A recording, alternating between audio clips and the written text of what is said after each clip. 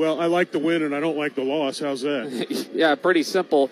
It felt like in Game 2 that just nothing was breaking the way of the Illini. Well, Game 2, let's go to Game 1. We did a really good job. We swung the bats extremely well.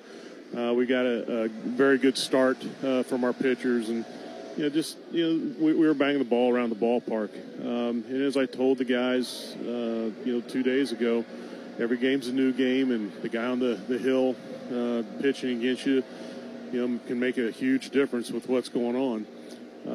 And I really give credit to Michigan State's starter. He did a very good job today. I thought we had quality at bats. We hit a lot of balls hard. It's just one of those games that you walk away and you lose. Well, this is a winning weekend, which I think you could be happy with winning 2 out of 3. Hey, the winning streak is over, but you're looking at an 8-4 record as you come home to play some games now in state before Big Ten Conference play starts in 2 weeks. Overall, how do you size up your club at this point? Well, we've made a lot of progress, and I'm pleased with a lot of areas. The thing that we need to do is we've got to be a lot more consistent. I thought our bullpen at times this weekend was shaky, and so that's got to be better. A week ago it was very, very good, and shaky this weekend, so the consistency needs to get better. We didn't have a great weekend defensively.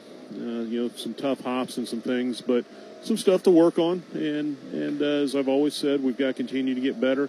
I really like the way we competed. The guys in the dugout, I felt like the whole time we were going to win, and I think they expected to win.